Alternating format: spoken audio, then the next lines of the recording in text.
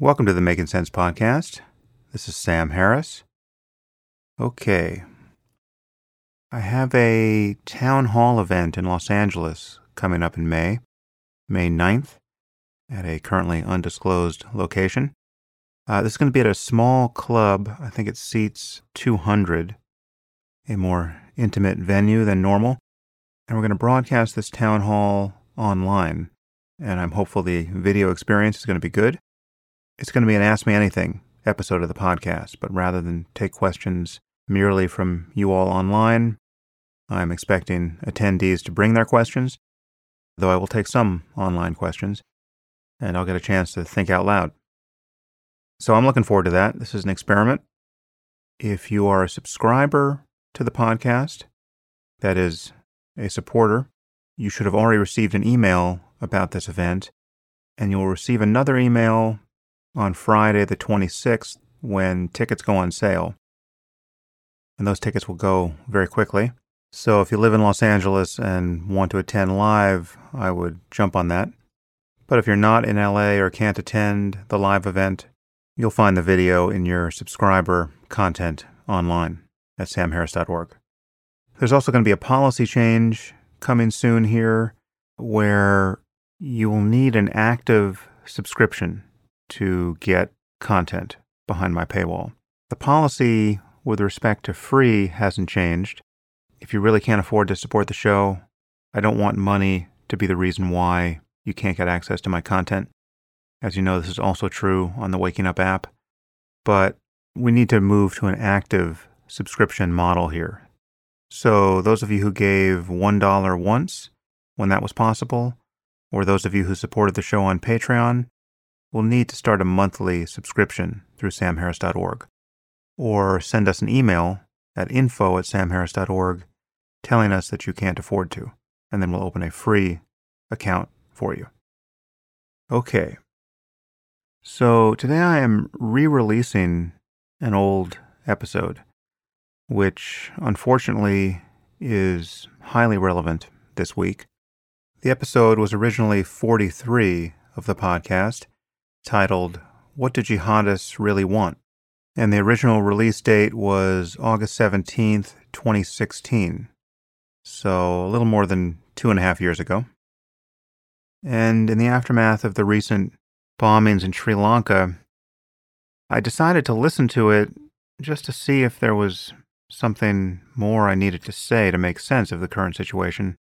And I find that there isn't.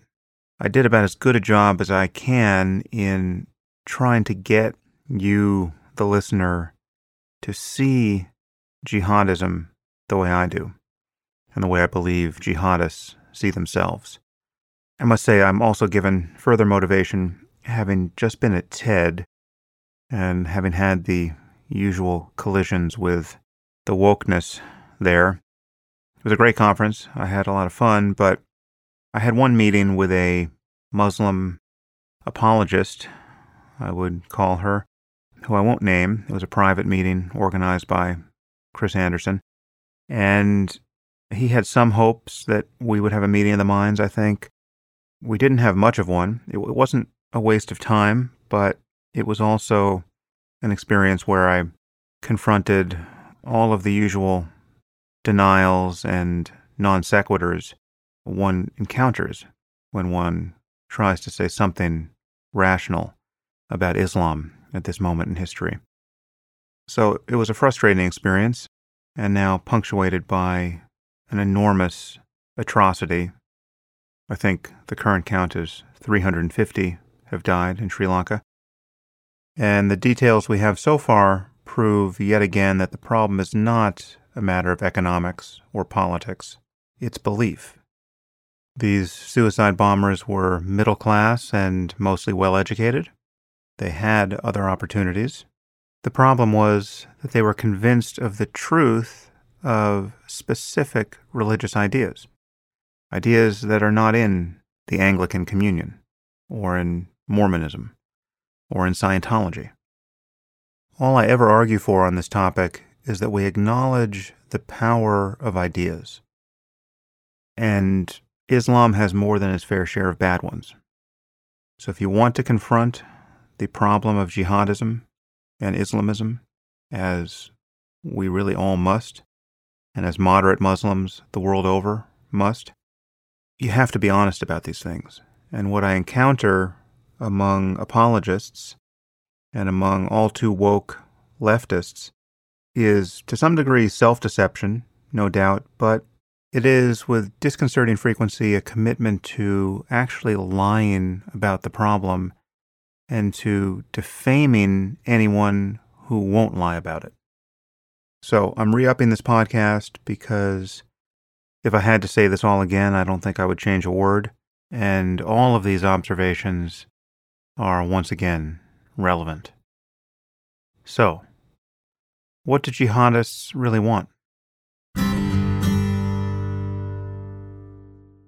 Well, as I said in my last podcast, ISIS just released a remarkable document in the latest issue of their magazine, Dabiq, which is named after a city in Syria where they believe they will wage a final battle against a crusader army and usher in the end times. So I promised to discuss that in a separate podcast, which I'll do now. The whole magazine is fairly astonishing. I'll provide a link to a PDF on my blog, but I warn you that some of the pictures are disturbing. There's a photograph of a man getting his head cut off, which leaves absolutely nothing to the imagination. But I'm going to read some relevant parts of the magazine on this podcast. And one thing that should alarm you is how well written it is.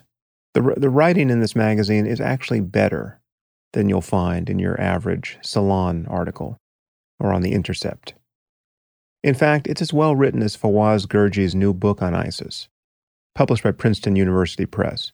And the copy editing in this magazine is actually better than in that book. I'm not exaggerating. I spotted a typo in the Gurji's book in the first few pages. I haven't seen any typos in this copy of Dabiq. And it may sound like a strange thing to say, but good writing and good copy editing is a very bad sign. Okay? It tells you something about the caliber of people they've managed to recruit. The article I'm going to focus on and read in its entirety is entitled "Why We Hate You and Why We Fight You." And I think it will inevitably be said that there's something self-serving about my reading this to you, because it confirms more or less everything I've been saying about jihadism for the last 15 years.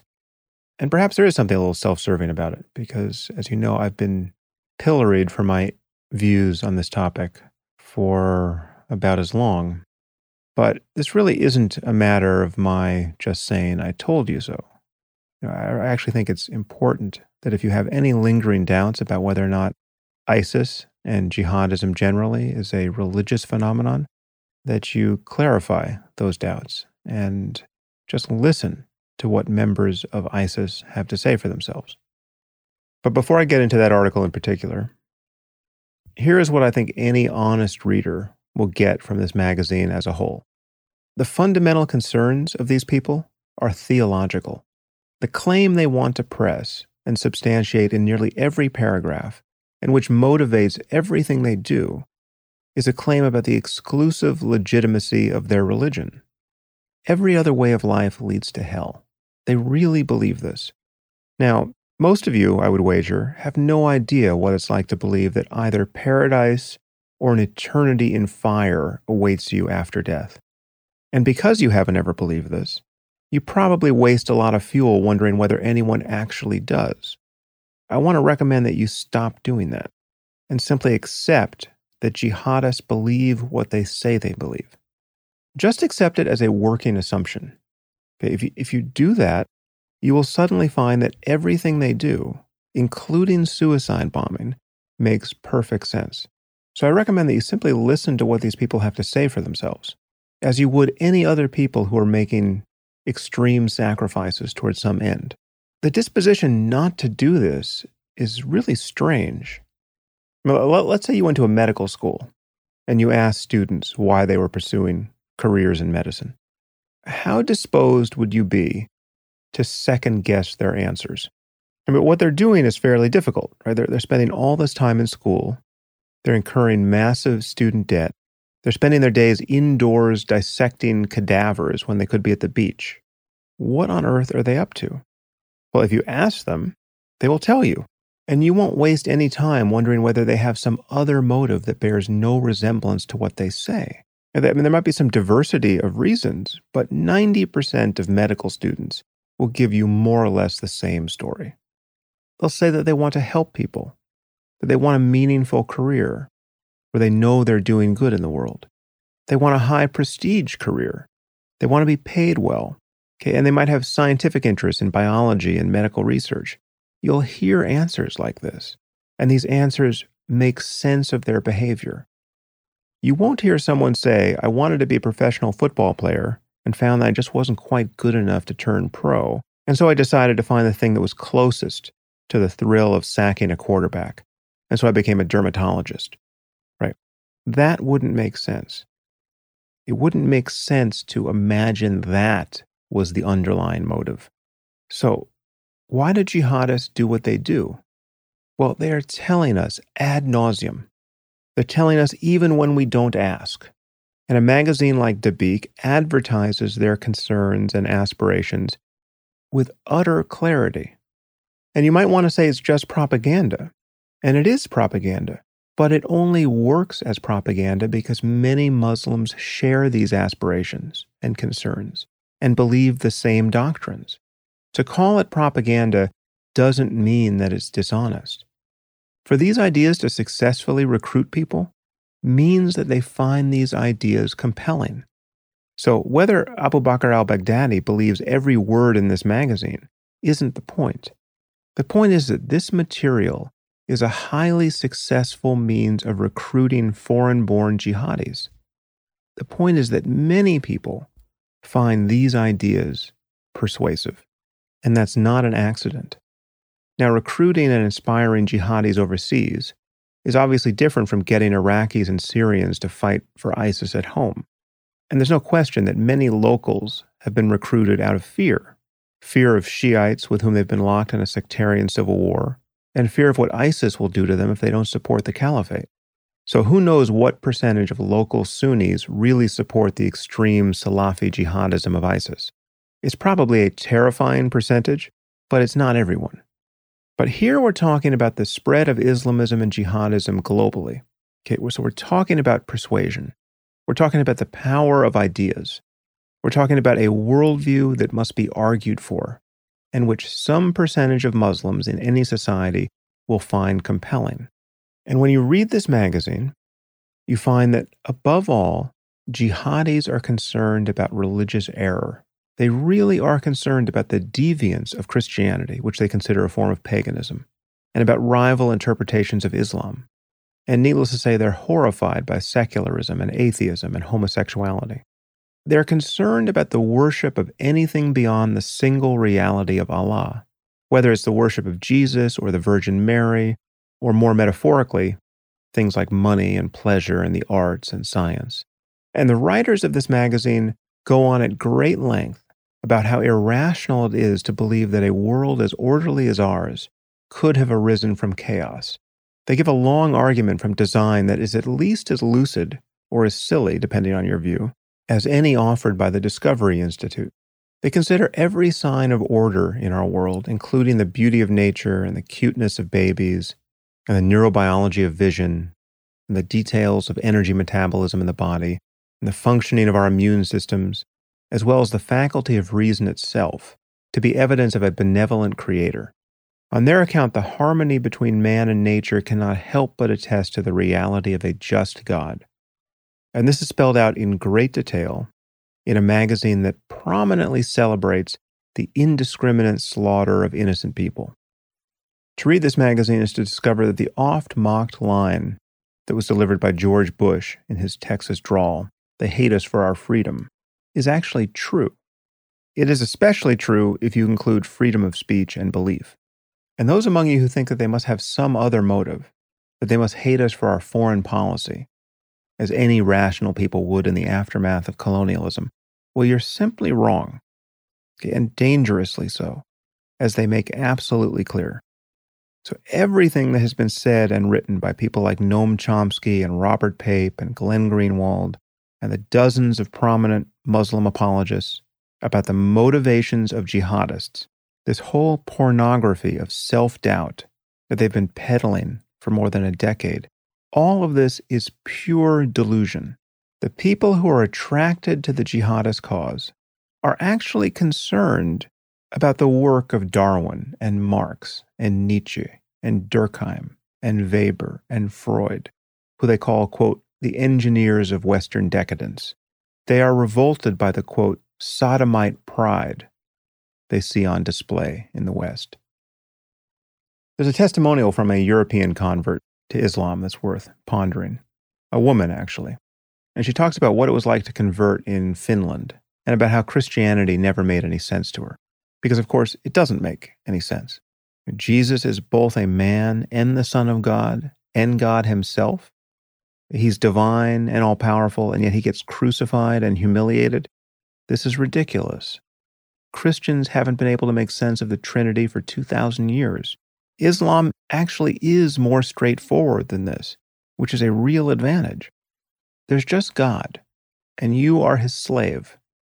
Get with the program or burn in hell.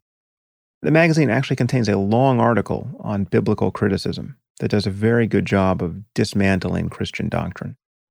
The level of theological concern these people have, the absolute primacy of their claim to being metaphysically correct, is really impossible to exaggerate.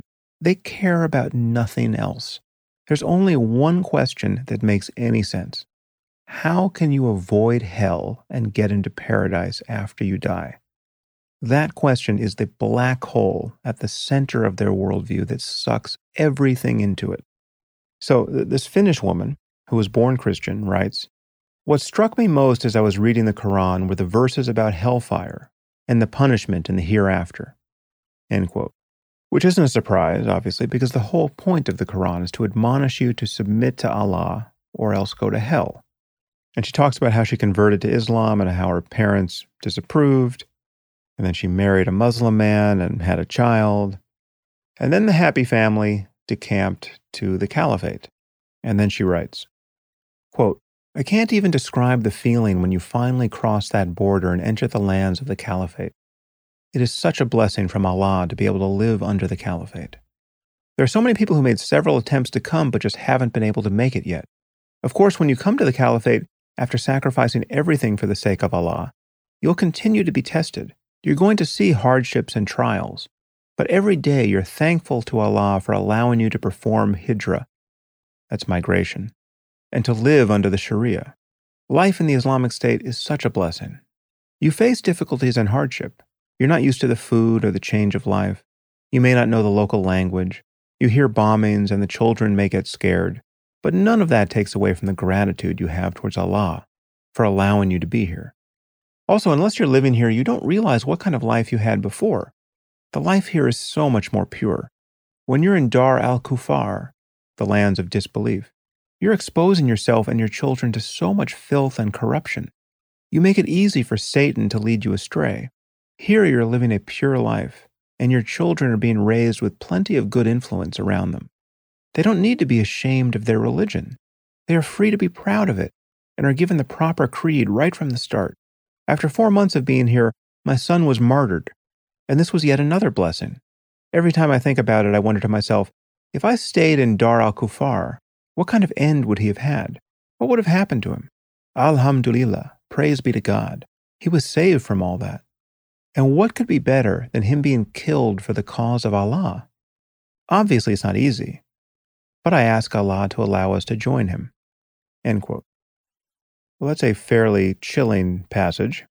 I'm going to read it again, because you weren't ready for it. As you listen again, assume that this is a psychologically normal person who simply believes in the reality of martyrdom and paradise, which is to say, she believes that this life is fundamentally unimportant. It's merely a test of faith. Believe the wrong thing and you will go to hell for eternity. Believe the right thing and you'll go to paradise. Eternity is all that matters. I'll read the relevant part again. Of course, when you come to the caliphate, after sacrificing everything for the sake of Allah, you'll continue to be tested. You're going to see hardships and trials, but every day you're thankful to Allah for allowing you to perform hijrah and to live under Sharia. Life in the Islamic State is such a blessing. You face difficulties and hardship. You're not used to the food or the change of life. You may not know the local language. You hear bombings and the children may get scared. But none of that takes away from the gratitude you have towards Allah for allowing you to be here. Also, unless you're living here, you don't realize what kind of life you had before. The life here is so much more pure. When you're in Dar al-Kufar, the lands of disbelief, you're exposing yourself and your children to so much filth and corruption. You make it easy for Satan to lead you astray. Here you're living a pure life, and your children are being raised with plenty of good influence around them. They don't need to be ashamed of their religion. They are free to be proud of it, and are given the proper creed right from the start. After 4 months of us being here, my son was martyred, and this was yet another blessing. Every time I think about it, I wonder to myself, if I stayed in Dar al-Kufar, what kind of end would he have had? What would have happened to him? Alhamdulillah, praise be to God, he was saved from all that. And what could be better than him being killed for the cause of Allah? Obviously, it's not easy, but I ask Allah to allow us to join him. Okay, so picture what happened here. She had a young child who, 4 months after her sojourn in the caliphate, got blown up? Crushed by falling concrete? Who knows? But she thinks it's the best thing that could have happened to him. Okay, she's from Finland, right, which incidentally has one of the best school systems and social safety nets on earth. And rather than raise him there to become a doctor or a novelist or an entrepreneur, or to become one of those things herself, she moves to the hellhole of Iraq as the wife of some religious maniac and decides to live in a cloth bag and now celebrates the fact that her son, who could have been anybody, is now dead. And his death doesn't even rise to the level of some of the other inconveniences she lists. You're not used to the food, the change of life, the local language, the sounds of bombs. Oh, and my son got killed after 4 months. But that was actually a good thing. This is the world these people are committed to building. A fantasy world of gratuitous religious bullshit that strips all the value out of life, where the death of a child who was intentionally deprived by his parents of every real opportunity in life is a cause for celebration. This is the enemy. Not some psychopath who would be killing people anyway, and who's now merely doing these things, quote, in the name of Islam. No, the enemy is any ordinary person who becomes infected by these extraordinarily stupid ideas. The enemy is someone just like you who simply got convinced that the only things that matter in this life are martyrdom or victory for the one true faith. They want to conquer the world for Islam or die trying. So they can't lose. Really, they can't lose. Can you imagine how good it must feel to know that you can't lose? Think of all your concerns in life. Think of everything you want. Think of everything you don't want and everything you want to avoid. You probably care about your career or your children's education. You don't want too many pesticides in your food. You want political stability in your society. You'd like your favorite museums or movie theaters or restaurants not to close for lack of funds. You probably want to get in shape or stay in shape. You certainly don't want to get cancer from something that a nearby chemical plant has released into your groundwater. Think of all the ways you can lose. And now imagine that you have a belief system that nullifies all of that. Oh, my son died? Good. What a relief. Now he's safely in paradise, and I hope to be there soon myself. If you don't understand the power of that, you have no idea what we're dealing with. And you lack empathy. You haven't been able to get into these people's heads because you are stuck in your own. And they have made it so easy for you to get into their heads. In fact, you have to make every effort to stay out. You have to imagine that they are lying, endlessly lying, for some inexplicable reason, when taking their claims at face value makes perfect sense of their behavior, and when imputing other motives to them makes their behavior entirely mysterious. So just listen. Do your best for the next few minutes to see the world through their eyes. Why we hate you and why we fight you. Shortly following the blessed attack on a sodomite crusader nightclub by the Mujahid Omar Mateen, American politicians were quick to jump into the spotlight and denounce the shooting, declaring it a hate crime, an act of terrorism, and an act of senseless violence. A hate crime? Yes. Muslims undoubtedly hate liberalist sodomites, as does anyone else with any shred of their fitra. Fitra is human nature that recognizes good and evil. As does anyone else with any shred of their fitra still intact. An act of terrorism? Most definitely. Muslims have been commanded to terrorize the disbelieving enemies of Allah. But an act of senseless violence? One would think that the average Westerner by now would have abandoned the tired claim that the actions of the Mujahideen, who have repeatedly stated their goals, intentions, and motivations, don't make any sense. Unless you truly and naively believe that the crimes of the West against Islam and the Muslims, whether insulting the Prophet, burning the Quran, or waging war against the Caliphate, won't prompt brutal retaliation from the Mujahideen, you know full well that the likes of the attacks carried out by Omar Mateen, Larosi Abala, and many others before and after them in revenge for Islam and the Muslims make complete sense. The only thing senseless would be for there to be no violent, fierce retaliation in the first place. Notice the order of their grievances: insulting the Prophet, burning the Quran, or waging war against the Caliphate. These people don't have ordinary political concerns about the Palestinians or anyone else. This will become even clearer by the end of the article. Back to the text. Many Westerners, however, are already aware that claiming the attacks of the Mujahideen to be senseless and questioning incessantly as to why we hate the West and why we fight them is nothing more than a political act and a propaganda tool. The politicians will say it regardless of how much it stands in opposition to facts and common sense, just to garner as many votes as they can for the next election cycle.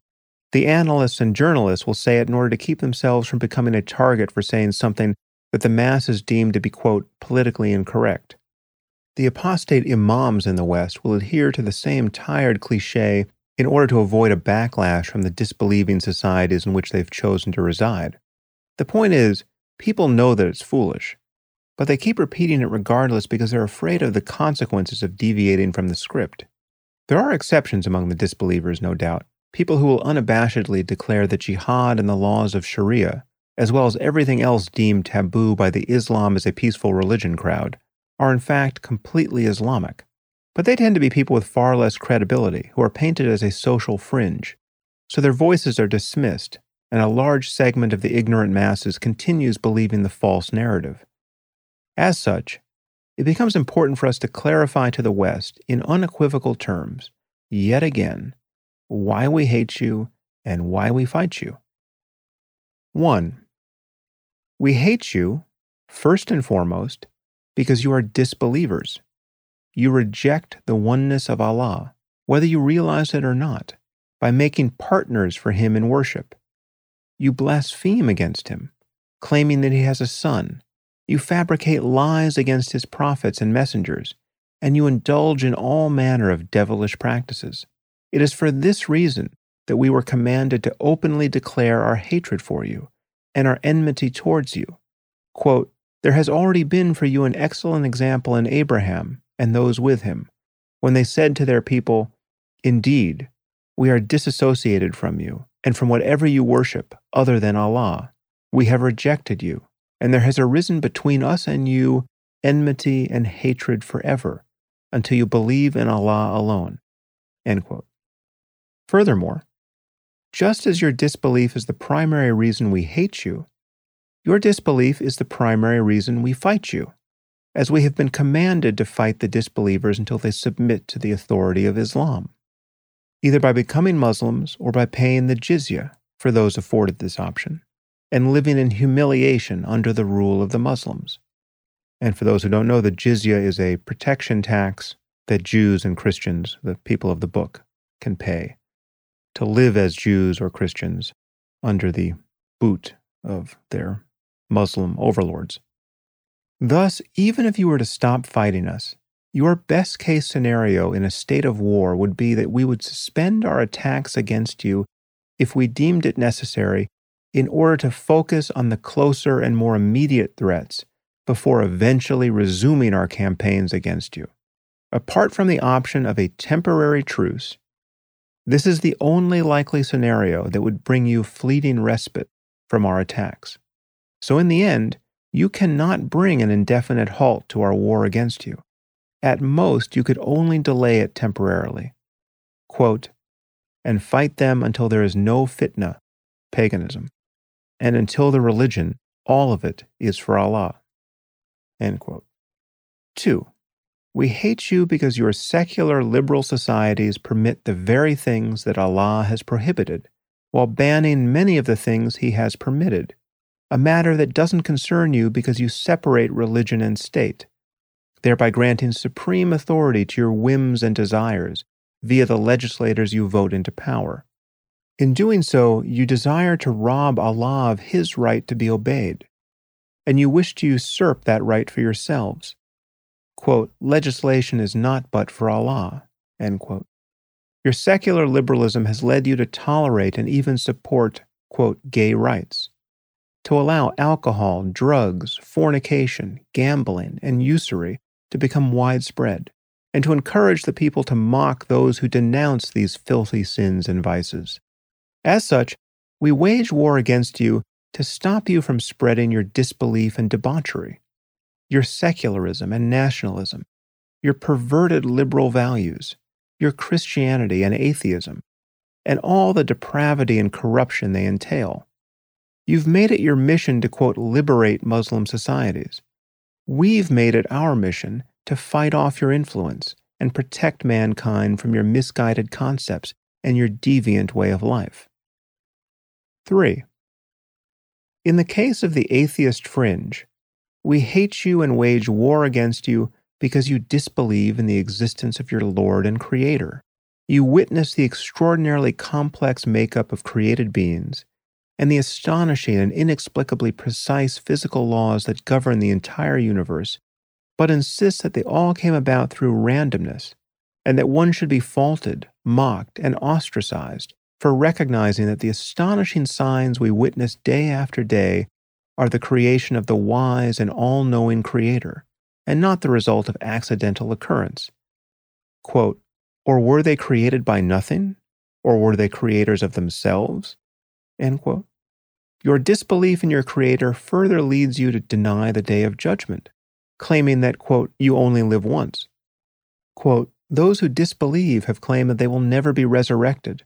Say, yes, by my Lord you will surely be resurrected, and then you will surely be informed of what you did, and that for Allah is easy. End quote. 4. We hate you for your crimes against Islam, and wage war against you to punish you for your transgressions against our religion. As long as your subjects continue to mock our faith, insult the prophets of Allah, including Noah, Abraham, Moses, Jesus, and Muhammad, burn the Quran, and openly vilify the laws of the Sharia, we will continue to retaliate, not with slogans and placards, but with bullets and knives. 5. We hate you for your crimes against the Muslims. Your drones and fighter jets bomb, kill, and maim our people around the world, and your puppets in the usurped lands of the Muslims oppress, torture, and wage war against anyone who calls to the truth. As such, we fight you to stop you from killing our men, women, and children, to liberate those of them who you imprison and torture, and to take revenge for the countless Muslims who have suffered as a result of your deeds. 6. We hate you for invading our lands and fight you to repel you and drive you out. As long as there is an inch of territory left for us to reclaim, jihad will continue to be a personal obligation on every single Muslim. Now, lest wishful thinking obscurantists and the usual pseudo-journalist masochists mistake those last two reasons for rational political objectives, the authors of this essay quickly close that door. So listen closely to this. What's important to understand here is that although some might argue that your foreign policies are the extent of what drives our hatred, this particular reason for hating you is secondary, hence the reason we addressed it at the end of the above list. The fact is, even if you were to stop bombing us, imprisoning us, torturing us, vilifying us, and usurping our lands, we would continue to hate you, because our primary reason for hating you will not cease to exist until you embrace Islam. Even if you were to pay the jizya and live under the authority of Islam in humiliation, we would continue to hate you. No doubt we would stop fighting you then, as we would stop fighting any disbelievers who entered into a covenant with us. But we would not stop hating you. What's equally, if not more important to understand, is that we fight you not simply to punish and deter you, but to bring you true freedom in this life and salvation in the hereafter, freedom from being enslaved to your whims and desires, as well as those of your clergy and legislatures, and salvation by worshiping your Creator alone and following His messenger. We fight you in order to bring you out of the darkness of disbelief and into the light of Islam, and to liberate you from the constraints of living for the sake of worldly life alone, so that you may enjoy both the blessings of worldly life and the bliss of the hereafter. The gist of the matter is that there is indeed a rhyme to our terrorism, warfare, ruthlessness, and brutality. As much as some liberal journalists would like you to believe that we do what we do because we're simply monsters, with no logic behind our course of action, the fact is that we continue to wage and escalate a calculated war that the West thought it had ended several years ago. We continue dragging you further and further into a swamp you thought you'd already escaped, only to realize that you're stuck even deeper within its murky waters. And we do so while offering you a way out on our terms. So you can continue to believe that those, quote, despicable terrorists hate you because of your lattes and your timberlands, and continue spending ridiculous amounts of money to try to prevail in your unwinnable war.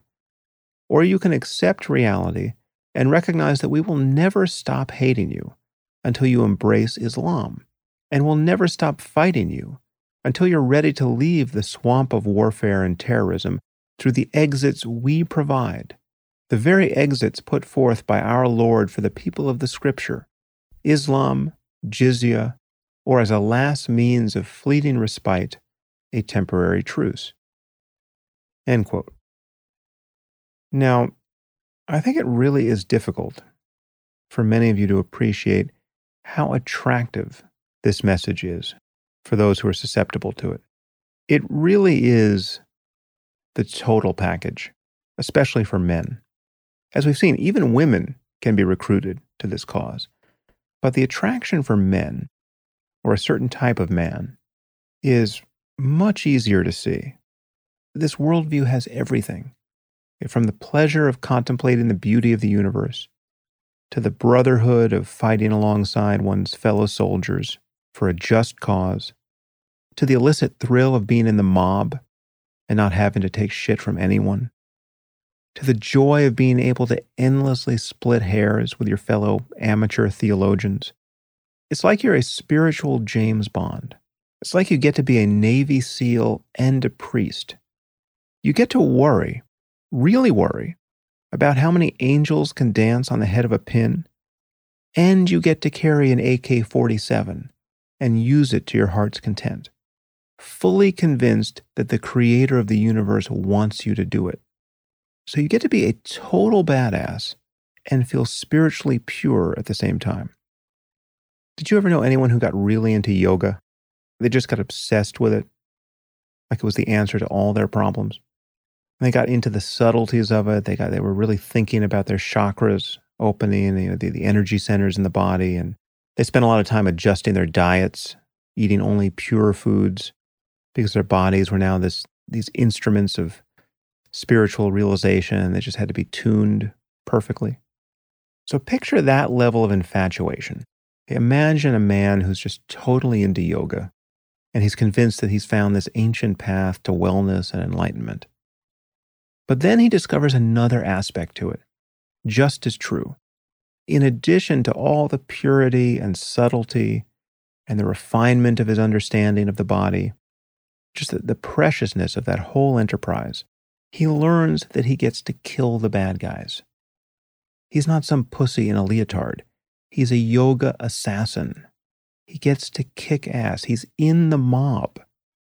There's actually one testimonial in this issue of Dabiq from a convert from Trinidad who said that his family back home, when they get any hostility from anyone, they say, you better watch out. We have a son in ISIS, right? And that gives them street cred. So he's a wise guy now, right? He's a made man. And he protects his family from afar merely by the power of his reputation for violence. That's part of the attraction. And then there's the problem of women, right? So imagine being a guy who's grown up in isolation from women or never felt confident with them.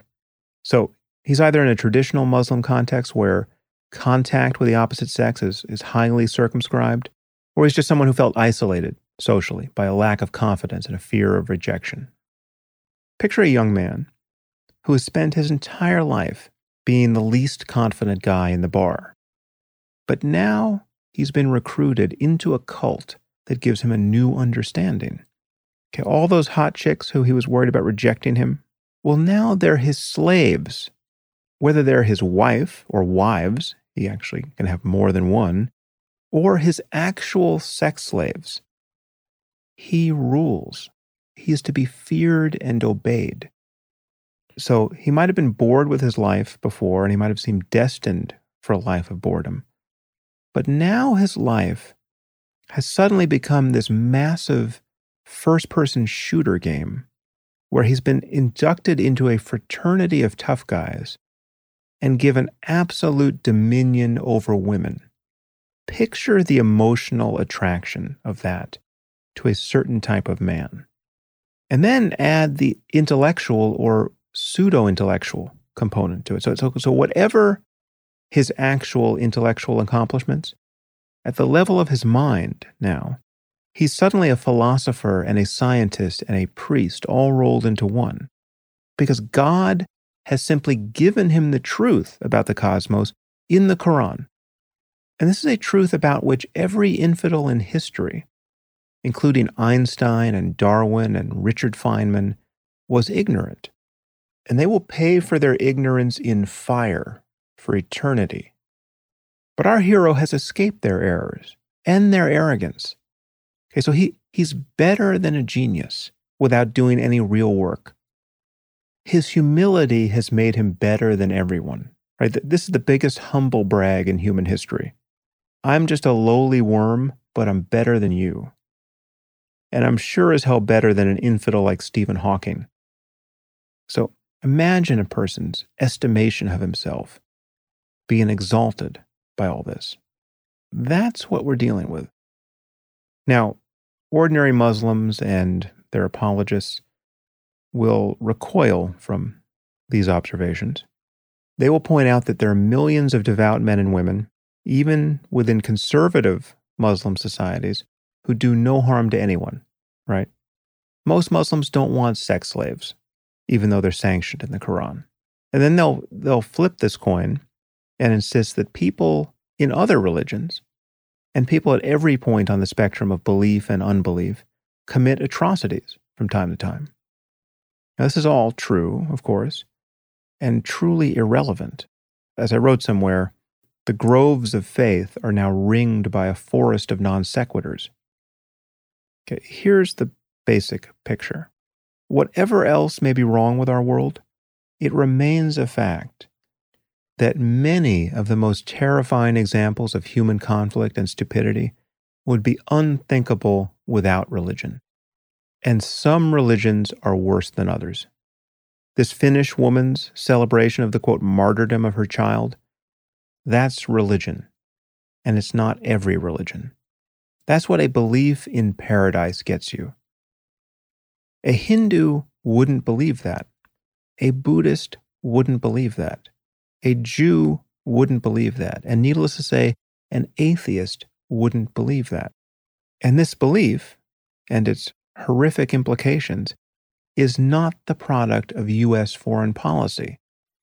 Or perhaps one of you wants to ask Noam Chomsky whether we've dropped too many bombs on Finland.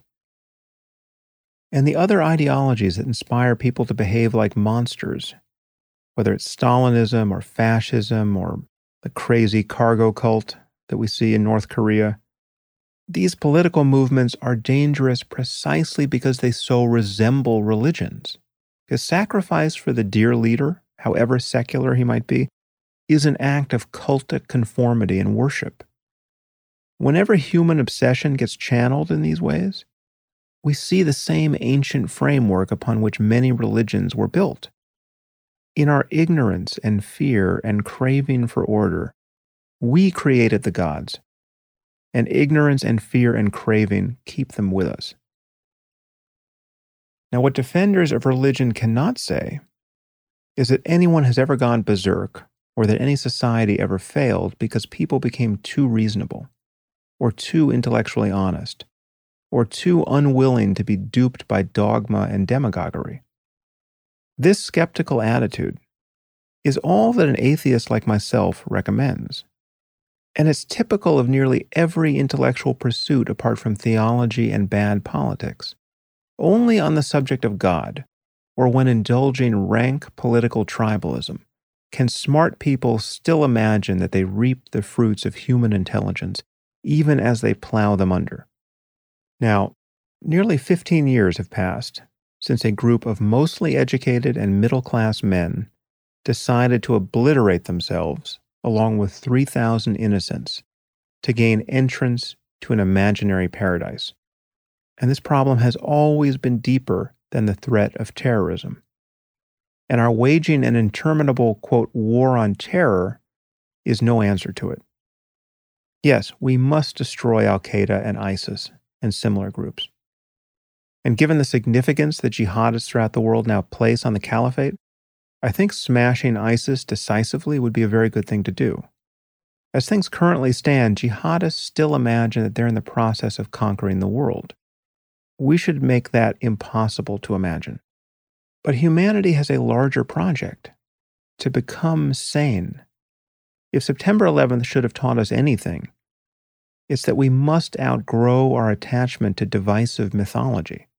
We must find our consolation in our capacity for love and creativity and a real understanding of ourselves and the world.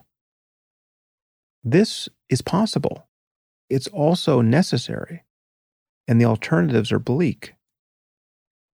But in the meantime, we have to admit that we are at war with jihadism and Islamist theocracy in a way that we're not at war with any other strand of religion. And Muslim moderates, wherever they are at war with jihadism and Islamist theocracy. And if they're not moderates. Finally, I'm going to give you the closing passage from this issue of Dabiq, just to give you a final sense of how clear these people have been about the kind of world they want to build. When you listen to statements of this kind and hear them, you will understand that seemingly crass statements like, "You're either with us or with the terrorists," are true. Okay, there is no middle ground here. Just listen. This is not only what they say they want. This is what they say so as to successfully recruit others to their cause, and it works. If ever you hear someone say this is just propaganda, you have to recognize what a meaningless rejoinder that is. It's propaganda that works. It's propaganda that is believed. These are honest confessions of a worldview, and they are attractive. Quote, "The clear difference between Muslims and the corrupt and deviant Jews and Christians is that Muslims are not ashamed of abiding by the rules set down from their Lord regarding war and enforcement of divine law. So if it were the Muslims instead of the Crusaders who fought the Japanese and Vietnamese, or invaded the lands of the Native Americans, there would have been no regrets in killing and enslaving those therein. And since those mujahideen would have done so bound by the law, they would have been thorough and without some politically correct need to apologize years later. The Japanese, for example, would have been forcefully converted to Islam from their pagan ways. And if they stubbornly declined, perhaps another nuke would have changed their mind. The Vietnamese would likewise be offered Islam or beds of napalm. As for the Native Americans, after the slaughter of their men, those who would favor smallpox to surrendering to the Lord, then the Muslims would have taken their surviving women and children as slaves, raising the children as model Muslims, and impregnating their women to produce a new generation of mujahideen. As for the treacherous Jews of Europe and elsewhere, those who would betray their covenant, then their post-pubescent males would face a slaughter that would make the Holocaust sound like a bedtime story, as their women would be made to serve their husbands' and fathers' killers. Furthermore, the lucrative African slave trade would have continued, supporting a strong economy. The Islamic leadership would not have bypassed Allah's permission to sell captured pagan humans, to teach them and to convert them, as they worked hard for their masters in building a beautiful country. Notably, of course, those of them who converted, practiced their religion well, and were freed would be treated no differently than any other free Muslim. This is unlike when the Christian slaves were emancipated in America, as they were not afforded supposedly government-recognized equal rights for more than a century, and their descendants still live in a nation divided over those days. All of this would be done not for racism, nationalism, or political lies, but to make the word of Allah supreme.